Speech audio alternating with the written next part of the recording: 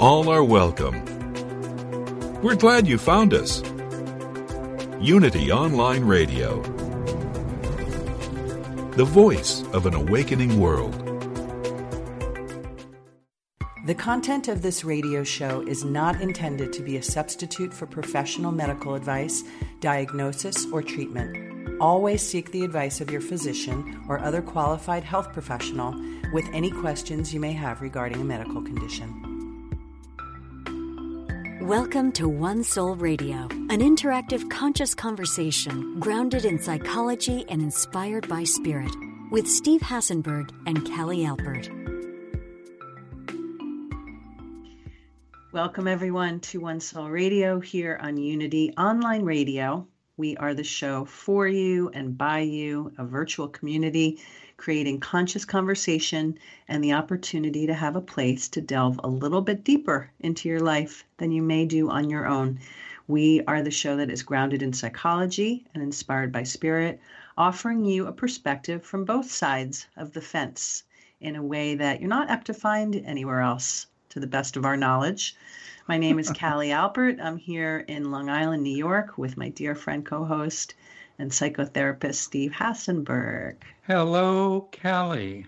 Hello, Steve. It's an overcast day in Los Angeles. Let's get these unsolicited weather reports from you. Go ahead. Tell me more. And I'm having a difficult time being imperfect today. Oh, really? Yeah. Are you good at it on other days?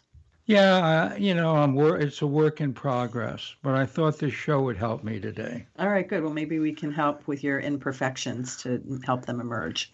Thank you for the segue. So, do you put pressure on yourself to be perfect? Have you imposed unrealistic standards on other people? I know I certainly have. Or perhaps you're curious, maybe even in love with and able to embrace the imperfect parts of yourself and those around you. Also, what kinds of aesthetics are you drawn to? Do you like polished things, new, symmetrical things, or do you find beauty in people and things that are a little more scrappy and imperfect? Well, today, Becoming Perfectly Imperfect is our show. We will help you to recognize your perfectionistic tendencies and offer ways to embrace all the parts of yourself that are beautifully imperfect. Good idea. You like it? Yeah, I do. If you'd like to join us, we'd love to hear from you, to share your stories, your thoughts, ask questions, get some guidance. The number is 816-251-3555. So we're going to start with one of Steve's favorite expressions, which I'm still learning because I'm not familiar with this ideology, which is it wabi-sabi? Is that how you pronounce it? Wabi-sabi. Tell me more. Okay, wabi-sabi comes from the Japanese. It's a Japanese philosophy. Mm-hmm. And it started when the tea ceremony began in Japan. And sometimes they did tea ceremonies with very simple cups. And sometimes they did them with very elegant cups. Mm. And they made the distinction between simplicity and elegance. And so wabi means simplicity, modesty, and austere elegance. Oh, you did some research. Well, I thought we were going to do a show today. I appreciate it. It's good. It's interesting. That's the wabi part. Mm-hmm. And the sabi part is the beauty that arises from aging and loneliness, if you can imagine that there's a beauty in loneliness that they actually talk about in the haiku poetry, which we're going to talk about, and I will read later in the show. I'm excited to hear your haikus. But thank you. And the other part of sabi is the silence of mind that is accepting of all things. Mm. So there's a combination of simplicity, modesty, quiet mind, and openness to things that are difficult or imperfect. Oh, I love that. That's so beautiful. Just those two polarities living and kind of coexisting more peacefully together is what I'm hearing. Exactly what it is. That's so beautiful. I really love that. I know some of the other words that had sort of come up when we were planning the show were the idea of transience. I'm not sure if you said that. You may have. I might be repeating. No, we didn't. Transience, yeah. Mm-hmm. Sort of, right? Fluidity, like things that are in constant motion or constantly changing. Yes. And, it's interesting because the idea of this, first of all, it sounds beautiful now that I have a better understanding of it, because the expression was something that was pretty unfamiliar to me when you first brought it up. But it really does help to offer a deeper appreciation and acceptance of life if we can look at things coexisting like that, or not being too attached to the elegant and also appreciating the simple. Yeah, most of the old languages, whether it's Sanskrit or Chinese or Japanese, the words themselves contain opposites. Mm-hmm. So they're more familiar with the idea of accepting life. And we're less familiar with that idea. We like life the way we like it. Yeah, that's the biggest core lesson on a bottom line that I'm constantly trying to bring myself back to is accepting what is, and that the idea of projecting what isn't is what causes us strife and struggle and pain. So true. Right? So we'll kind of just cut through all the muck and get right to that and present that to our dear listeners. Let's talk a little bit about perfectionism. And I see that we already have a caller or two that are lined up, so we're looking forward to getting to them in a few moments. Thank you for joining us. Let's talk a little bit about the concept of perfectionism on one side of the wabi-sabi continuum, right? Perfectionism is a striving for flawlessness, accompanied by evaluation of ourselves or others, right? Yep. Are you perfectionistic? I was going to say the definition of perfectionism is me. But in this current version of you, or something from your past, I would imagine. In the portfolio, a past version of me. Mm-hmm.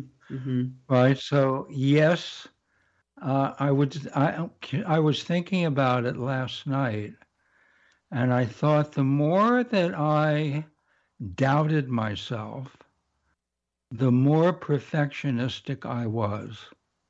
Because that's sort of the antidote. It's not the real one, but it's the one that our kind of monkey brains think is the way to cancel out the doubt. Yes, if I could be good enough, wise enough, potent enough in certain areas, then I would accept myself. Mm-hmm. And that's kind of an irony too, because you think about so many people that are high performance people that are wildly successful. I use that word in quotes, that are in high regard or famous or highly achieved at whatever their industry is. And a lot of people look at that as an enviable thing. And yet I would imagine that behind that for a lot is the drive that was this compensatory kind of dynamic that you're talking about. Wasn't it that Sally Fields moment at the Oscars where she said, "Oh, you do love me, don't you? You really love me. You really love me." Yeah, yeah. And we're all looking for that, right? Yeah. Because we don't have enough of it for ourselves. Yeah, it's true.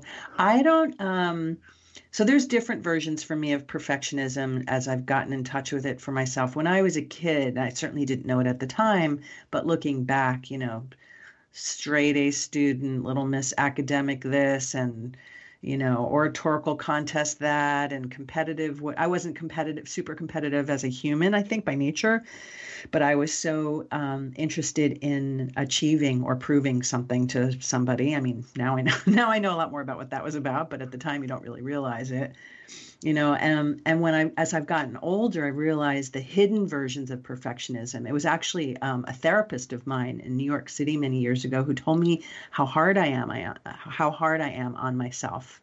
And I had no idea that I was. Now I'm very clear on it because it comes in forms that can be a little hidden and perhaps a little insidious. Like, if you're inclined, it doesn't necessarily have to look like the kind of the typical perfectionism where you're super tidy in your thoughts or, OCD kind of behaviors or putting a lot of pressure on yourself, that are sometimes are louder versions of perfectionism. One of the ones that I've learned, still like actively working on now, has more to do with the kind of do more, be more, take on more over responsibility, stretching myself, wider, to kind of just to more spinning plates, which is something not conscious of, but it's definitely something that I've become aware is a version of perfectionism, or a version of trying too hard. One of mine, which is, we're talking about subtle versions. Yeah.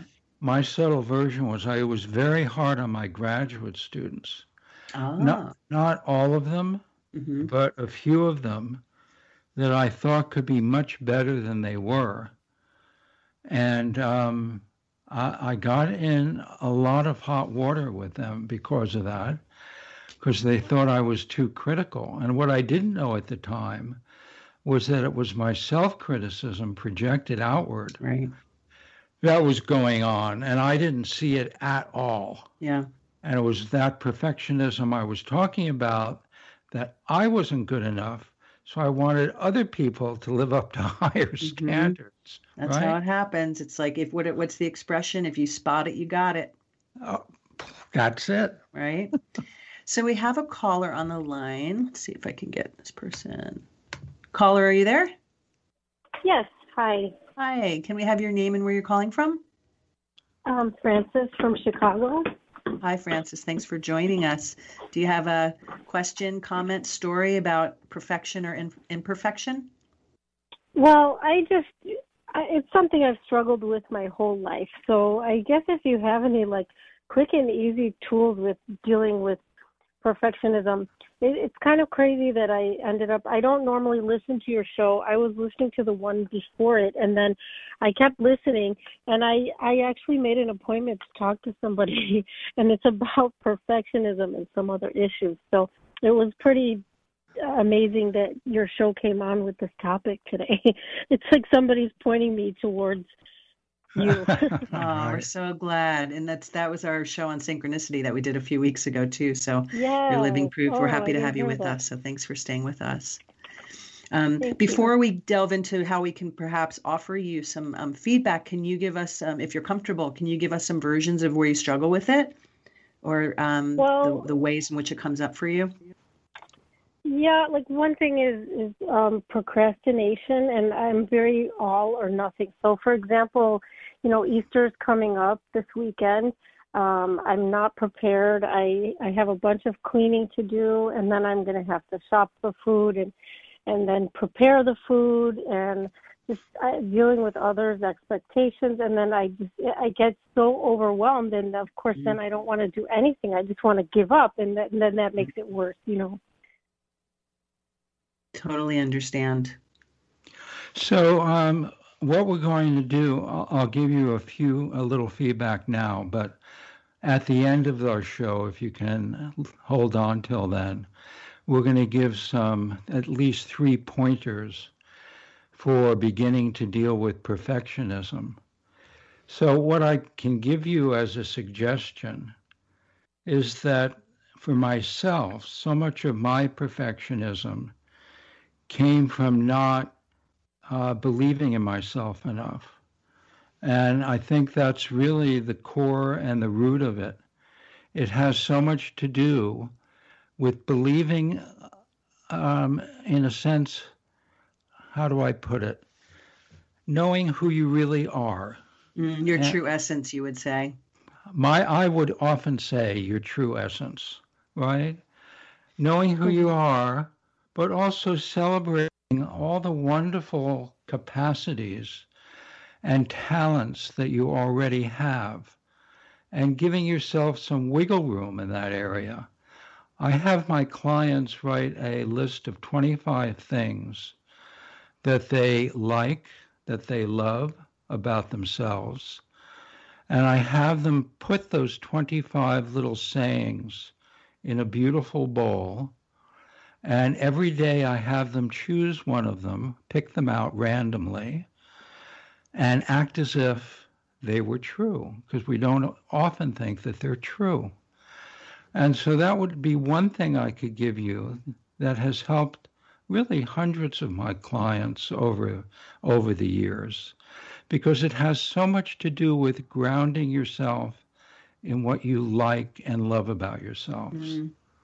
Yeah. What do you think, Callie? Well, I think that first of all, I do believe that works. I can attest to that sort of exercise working. And I think that as I listen to you talk, Steve, it really is about the shifting of your focus and what you're putting your attention on as well. I think we're also inclined as humans to really focus on the tougher things in our lives, our tougher circumstances, our faults, our deficits, and the types of examples, Frances, that you so candidly offered, which are very, very common. So you're certainly not alone. I think a lot of us struggle with like the kind of example that you shared.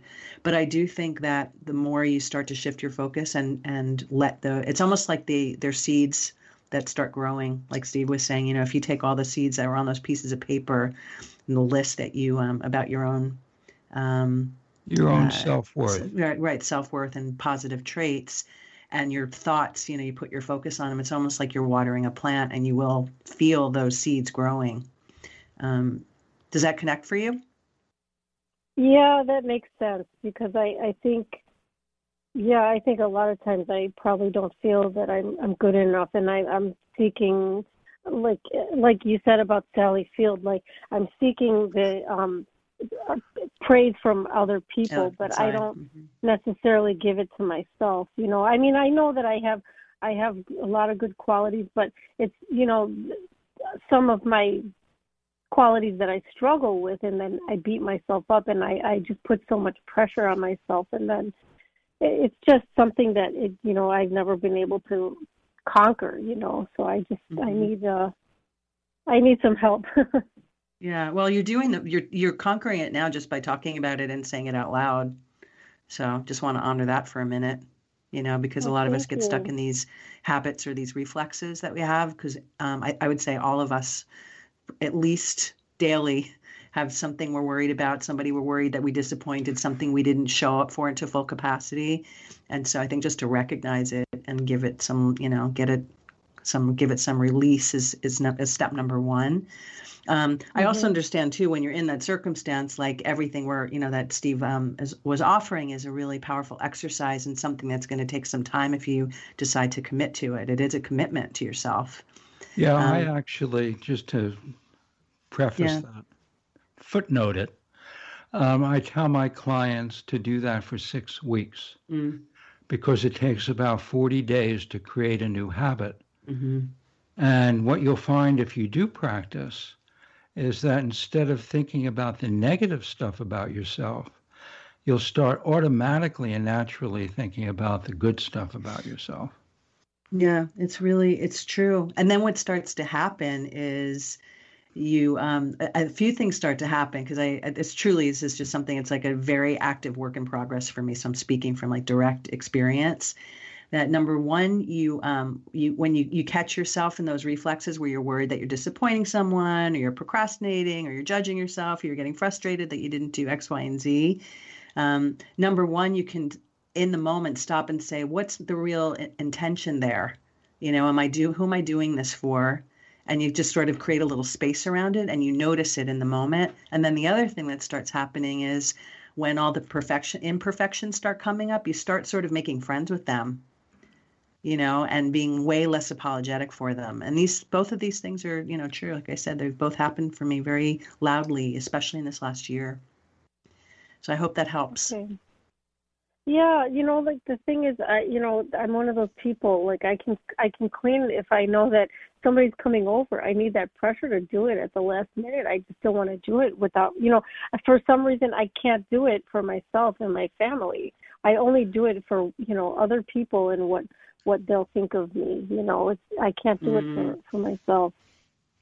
My mother did that all the time. I said, Mom, what are you doing? She said, the relatives are coming over. So there was a lot of motivation. And I think we all have that. Yeah. We do it for others rather than doing it for ourselves.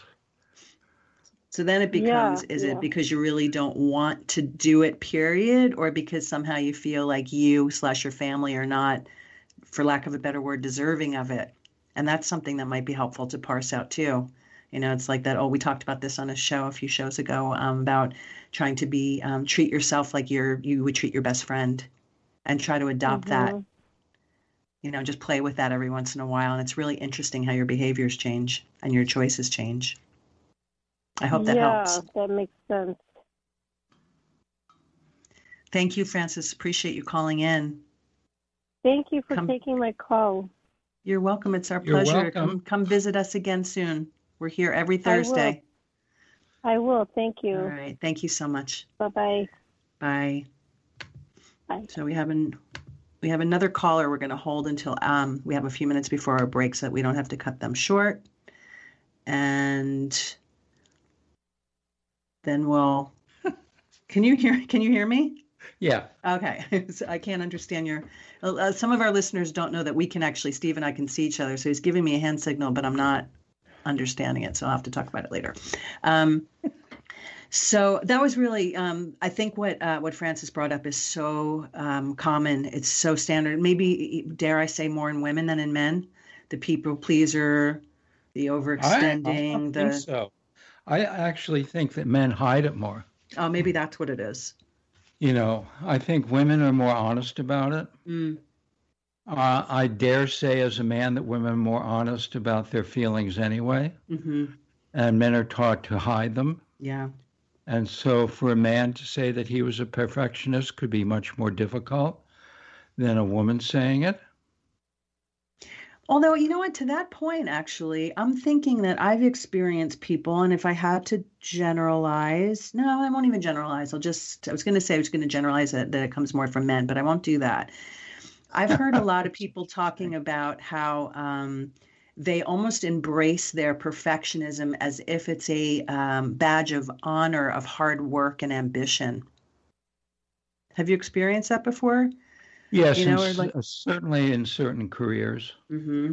So if I have lawyers coming in to see me, so lawyers, I don't want to generalize that much, but most of the lawyers I see are quite perfectionistic, certainly about their work, and maybe they have to be. There's certain, being an artist is a very difficult profession, and artists are always seeing beyond what they do. Mm-hmm. And they're always pushing themselves, trying to be at edges. And so they're rarely satisfied. But being rarely satisfied often keeps the creativity moving. Yeah, that's true. That sense of angst and that sense of dissatisfaction can be extremely motivating for people, I guess. It's like they say that the greatest songs are written out of pain and not out of joy, right? Yeah. So I guess that there's something to be said about that. But I was just thinking, as I'm listening to you talk, I was just thinking about the idea of perfectionism as something that people revere, and that I think our culture often celebrates and perpetuates or couches as being something admirable. Well, it certainly does in terms of bodily image. Yes, that's very true. I mean, women have to go through this constantly. Yeah. To compare themselves against supermodels. Yeah. And that kind of perfectionism has been so detrimental to women. Men don't care about it that much. Right, it's true. I often talk to my female clients about that, and they say, "Don't men care about that?" And they go, "No, we don't care much at all."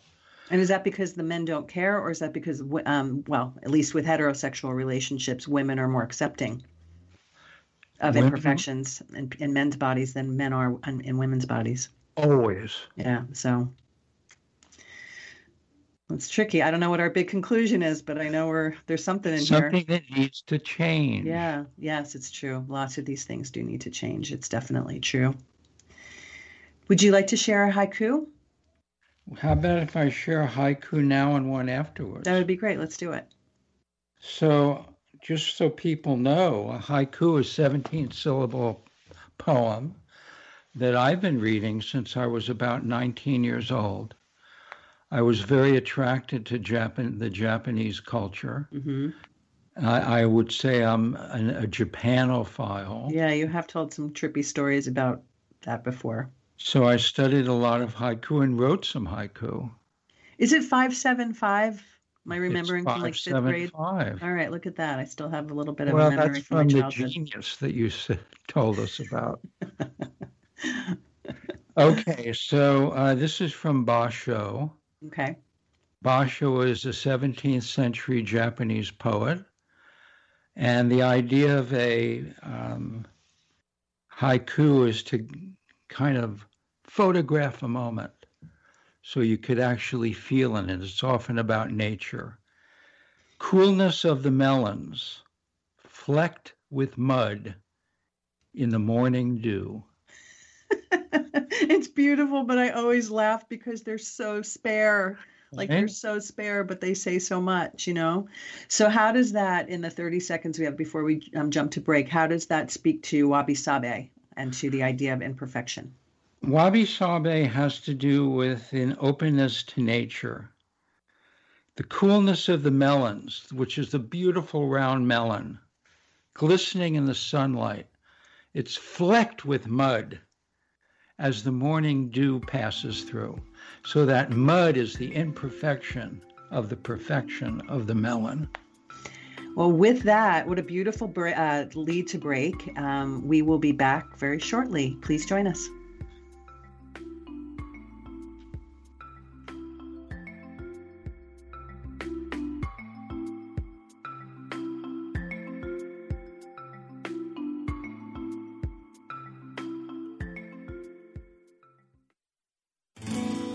We are spiritual beings having a human experience. Welcome to Unity Online Radio, the voice of an awakening world.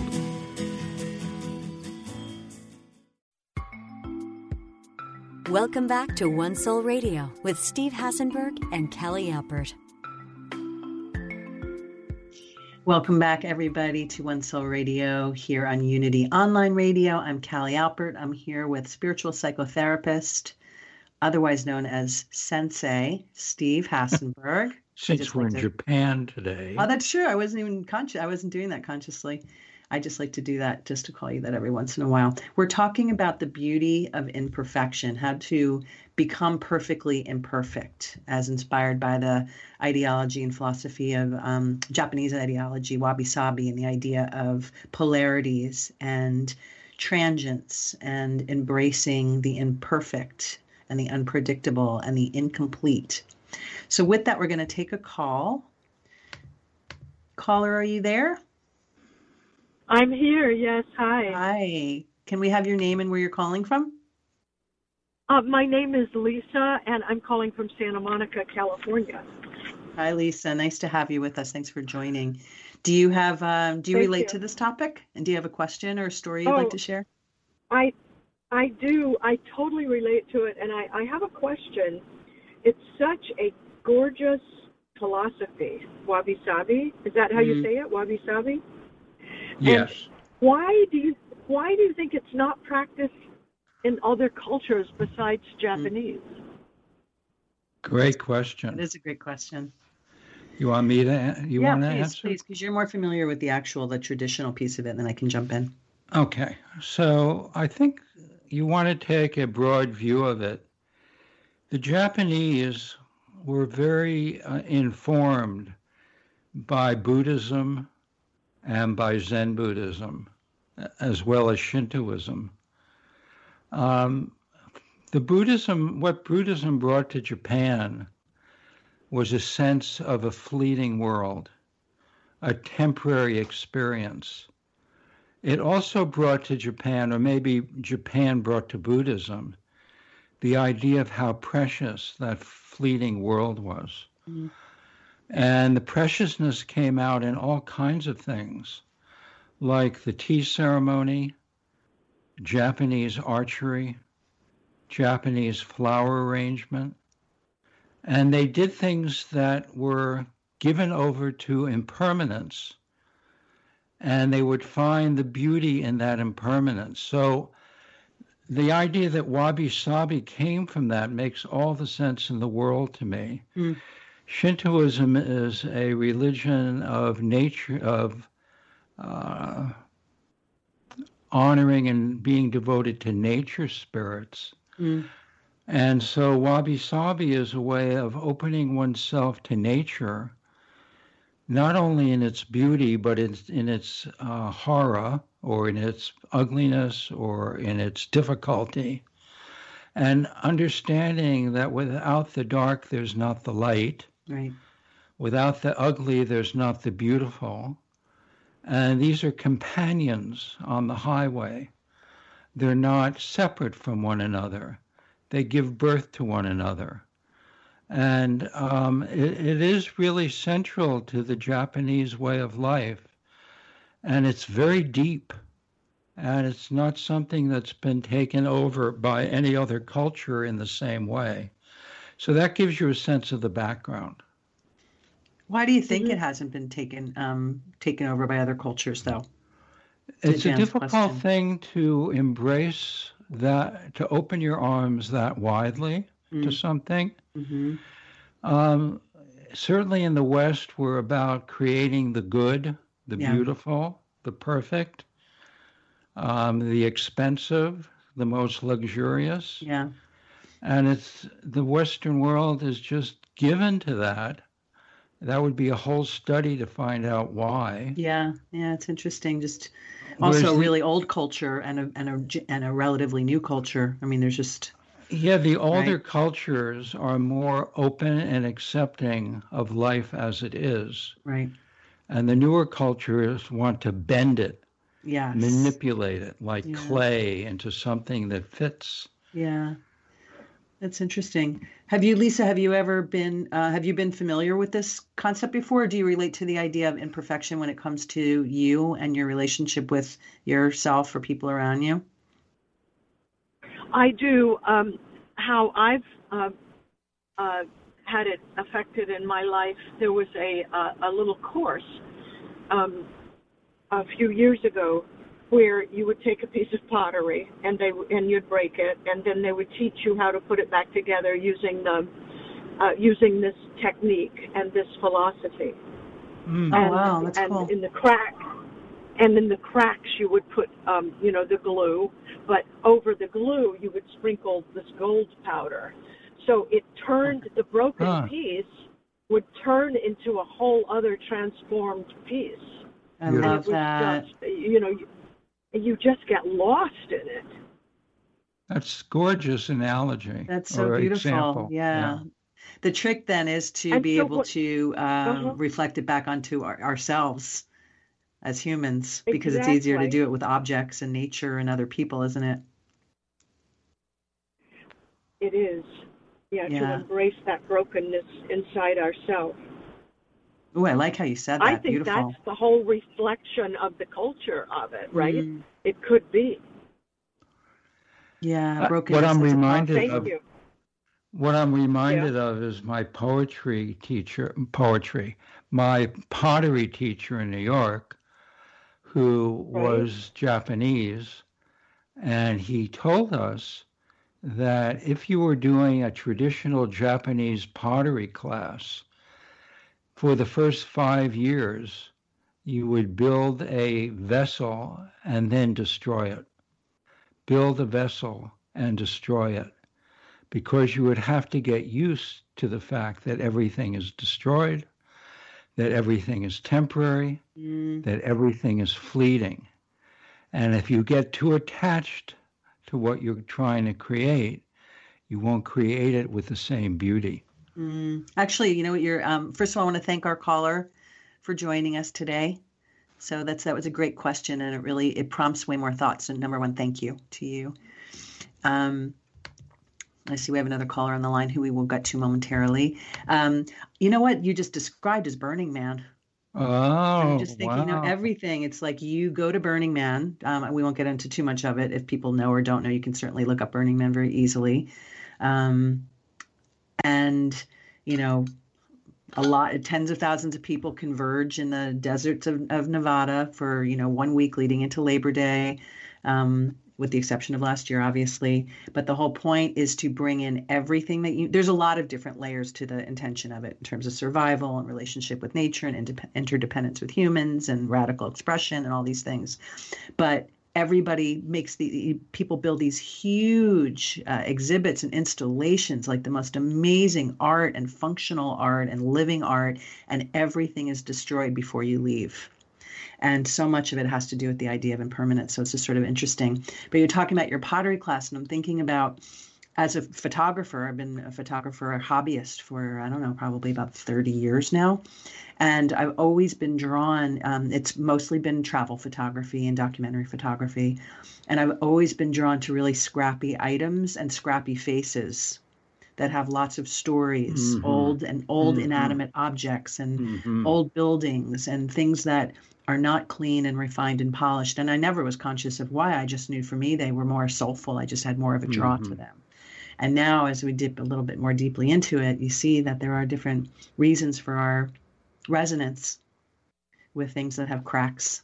I love the way the last caller kind of relayed that, the idea of the brokenness. Was fantastic. Yeah, it was really great. Even wrinkles are like cracks in the pottery. Yeah. We try to get rid of wrinkles in this culture. Yeah. Rather than read the stories. There are so many stories in the wrinkles. If you're looking at maybe some of your photography. Are you talking about a particular? I do too. I do actually have a lot with like very distinct wrinkles in them. No, I just intuited that about your photography. Yeah, you're right, because you haven't seen the one that I'm thinking of. I'll have to show it to you. One specific one I took in Morocco of a woman. Let's talk about you. Share this quote.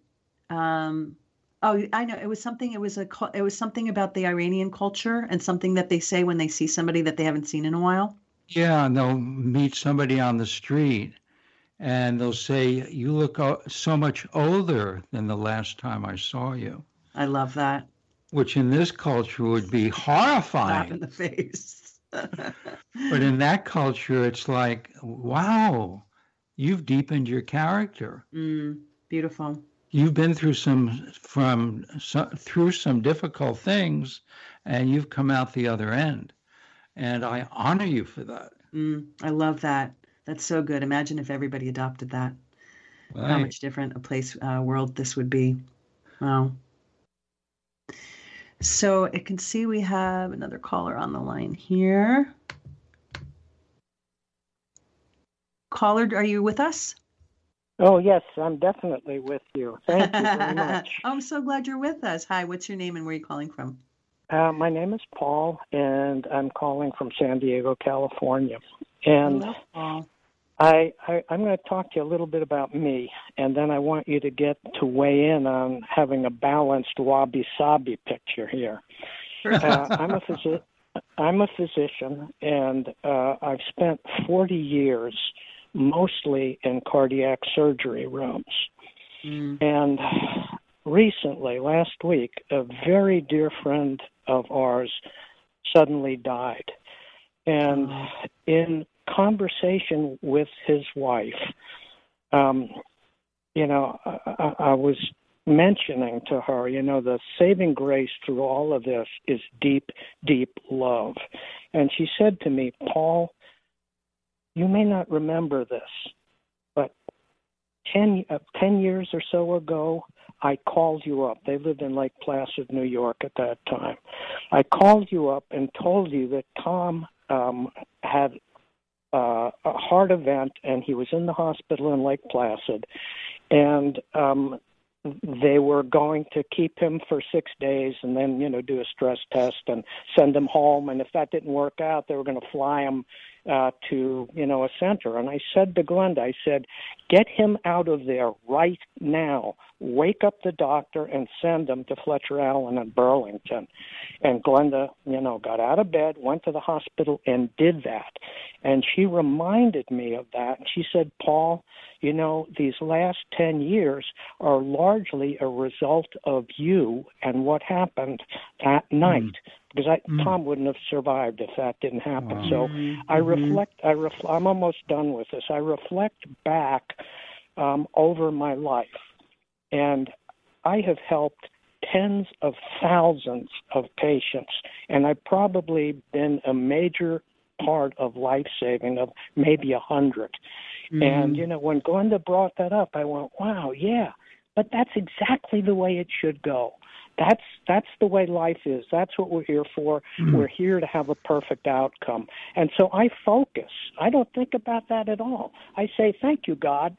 That's the way it's supposed to go. I focus on the maybe 5 or 7 over my whole career that were absolutely horrible, crappy, unexpected outcomes. So my wabi-sabi is definitely not balanced.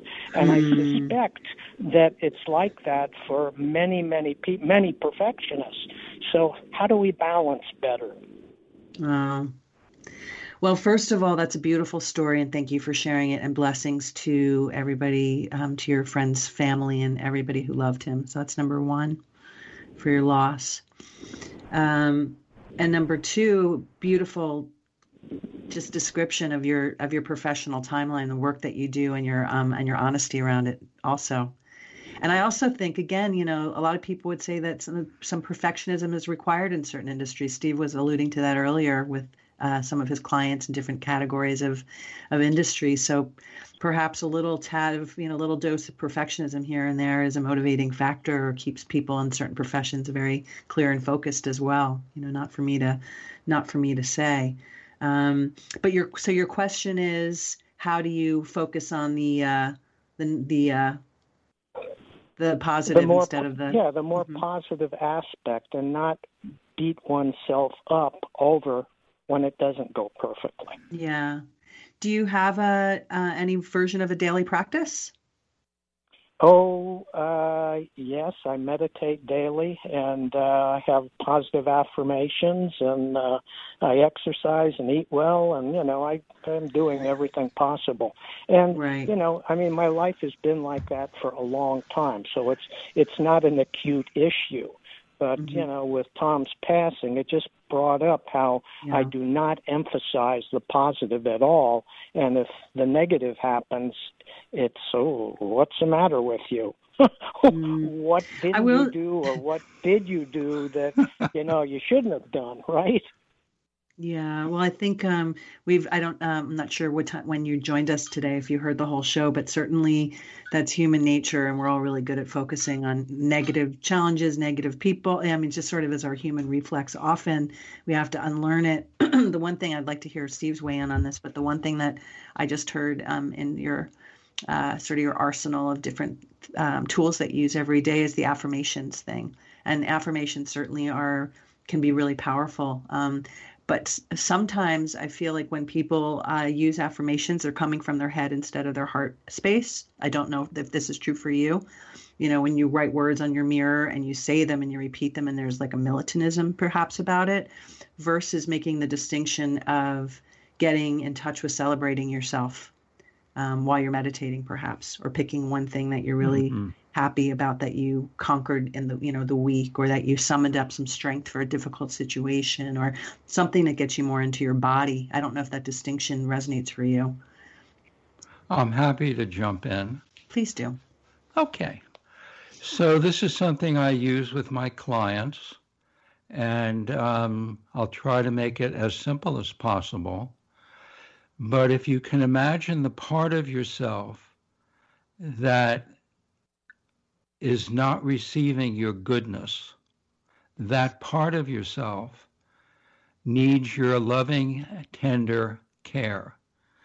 There are parts of yourself that feel unloved, and the tendency of those parts, I call them subpersonalities, is to glom on to things that don't work, to remind you of how inept you are or where you failed.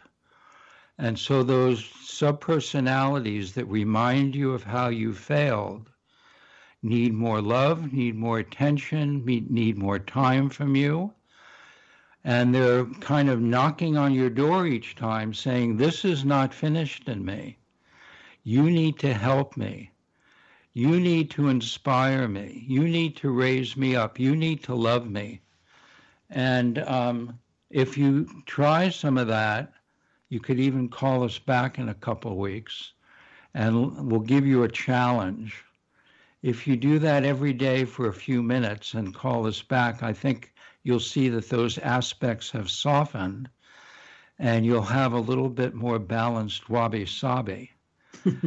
But that is what I've used for myself, and it's what I use for my clients. Yeah, that's beautiful. Thank you very, very much. Appreciate it. You bet. Thank you, Paul. Thank you for sharing. Great story, by the way. Beautiful story. Love that story. And for the work that you do as well. And we want to honor you for all your great work in saving so many people and lives and all of that. Amen. Definitely. Thank you so much for joining. Thanks.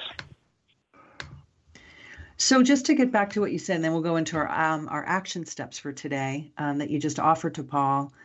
How do you, you said to recognize where you're not letting your goodness in or where you're not receiving your goodness? Right. And you have to identify where that, I just wanted to expand on that. I think that might be the core, one of the most important bottom lines of the show.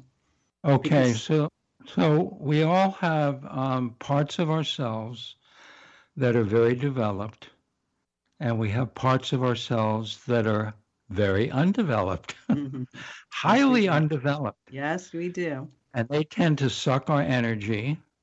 And our first move with those is to try to get as far away as possible. But they do what Paul was talking about. They remind us over and over again of our failings. They remind us of our weakness. They remind us of our failures. They're reminding us of those things because they need help. They're not trying to punish us, even though it feels that way. Right. They're saying, can you help me? Right. So it's a matter of really identifying where those places are in you that are not letting in the love and the light. Yeah, and they're going to come up all the time. They can come up in nightmares. They can come up in dreams. They can come up in relationships. And they're not to batter you and make you feel bad. They're there so you remember that it's an area of your psyche that you have neglected. Those little entities that we have to look at as gifts instead of punishment. And the other version of the one that we haven't really talked much about today is the negative self-talk that so many of us are really good at. We don't even know we're doing it half the time. It's just like maybe we should just on negative self-speak or self-talk. What's the expression? Right. So our action steps so that we can help people, and I think these are fun. These are a little bit different in ways to help people embody or appreciate their imperfection, become perfectly imperfect in a way that's comfortable and embracing. And the intention being to really ease up on yourselves and find space around these things that we do to put pressure on ourselves and ask too much of ourselves and then others in the process. The first one is go into nature. I feel like we should have our listeners do little videos documenting some of the action steps when they do them, and we could really peek into like their experiences. They could send them to us, right? They could. So the first one, go into nature, find something that is not conventionally beautiful to you. So look at I get freaked out by mushrooms that are growing on trees, for example. Really? Like I don't find them beautiful. Yeah, they scare me. Oh, wow. Or snakes. I'll try to, things like that. I won't have my spaghetti and mushroom dinner when you come over. I like a good truffle oil, though, but just not the actual. Okay. Find something that's not conventionally beautiful to you, and then be with it. Just be with it. Just give it some time and space. Stare at it. Draw a picture of it. Think about it. Talk to it. Whatever it is, until you start seeing it in a different way. I think that's a lot of fun. It reminds me of, I said this to Steve when we were talking about our action steps. There's a scene in that movie Magnolia from way back when in the 90s, and there's a plastic bag, like a plastic little bag from a store or something, blowing in the breeze. And there's a whole scene around it. And I've never looked at a plastic bag the same since because it was so beautiful, giving it so much attention in a way that I'd never seen before. The second one is to look in the mirror and find a part of yourself that you tend to criticize. I think most of us can do that pretty readily. And see if you can start to love it based on how it functions, like its functionality. Try to recognize it not for maybe the physical things that you notice, but how it helps your beautiful body to function. Like your nose, not yours. That's okay. I don't take it personally. But if people don't like their noses, and I've gotten a lot of clients really who feel that way, Interesting. Then I say, what would your life be like without it? And so appreciate the breathing that you do. That's the idea of the functionality. Yeah, and the smell and beautiful scents of the earth. That's cute. And then thirdly, pick a simple daily activity and intentionally take twice as long to do it. So whether that's eating a raisin, that's the classic like mindfulness exercise, right? Take a raisin and eat it for like 15 minutes. Or brushing your teeth, or it can be anything. And just get used to slowing down. The intention of this exercise being about more about being and creating space around your activities rather than speeding through them. That's so these are all. Can I mention something? Yeah, of course. That's like the slow food movement in Europe, where they really spend time not just enjoying the food, enjoying and savoring the taste, but also enjoying the companionship and taking hours every night, maybe singing afterwards with some wine. They're enjoying and savoring their life. I know this is you, Callie. You know, this stuff really turns me on a lot because you should be living in Provence. I know. I'm very, very good at these things. So thank you for describing my fantasy life. So again, just to repeat quickly, go into nature, find something that is not conventionally beautiful to you, and be with it until you start seeing it in a different way. Secondly, look in the mirror, find a part of your body that you don't tend to give as much love to as it deserves, and try to look at it from a perspective of functionality as opposed to the same lens that you've looked at it from for your whole life. And then finally, pick a simple daily activity and intentionally take twice as long as you usually do to do it. Get used to the idea of slowing down and being versus doing, remembering that you don't have anything to prove to anybody. That's always a good one. So with that, this was a fun show. Wasn't it? Yeah. Kudos to you for bringing this topic to me. I feel better now about my imperfections. I'm so glad. So do I. I'm going to go celebrate mine, I think. All right, good. So we want to thank everybody for listening. We want to thank our callers for participating. Thank you to Unity Online Radio. You can find us on their podcast and their archive under our show page. You can find us on Instagram at One Soul Radio, on Facebook at One Soul Radio Podcast. And we're very welcoming of any topics that you want to pitch to us, questions that you'd like answered. We're really looking for your engagement and the idea of building a community. And next week, our show is Discovering Your Emotional Intelligence. So please join us. Thank you. Thank you.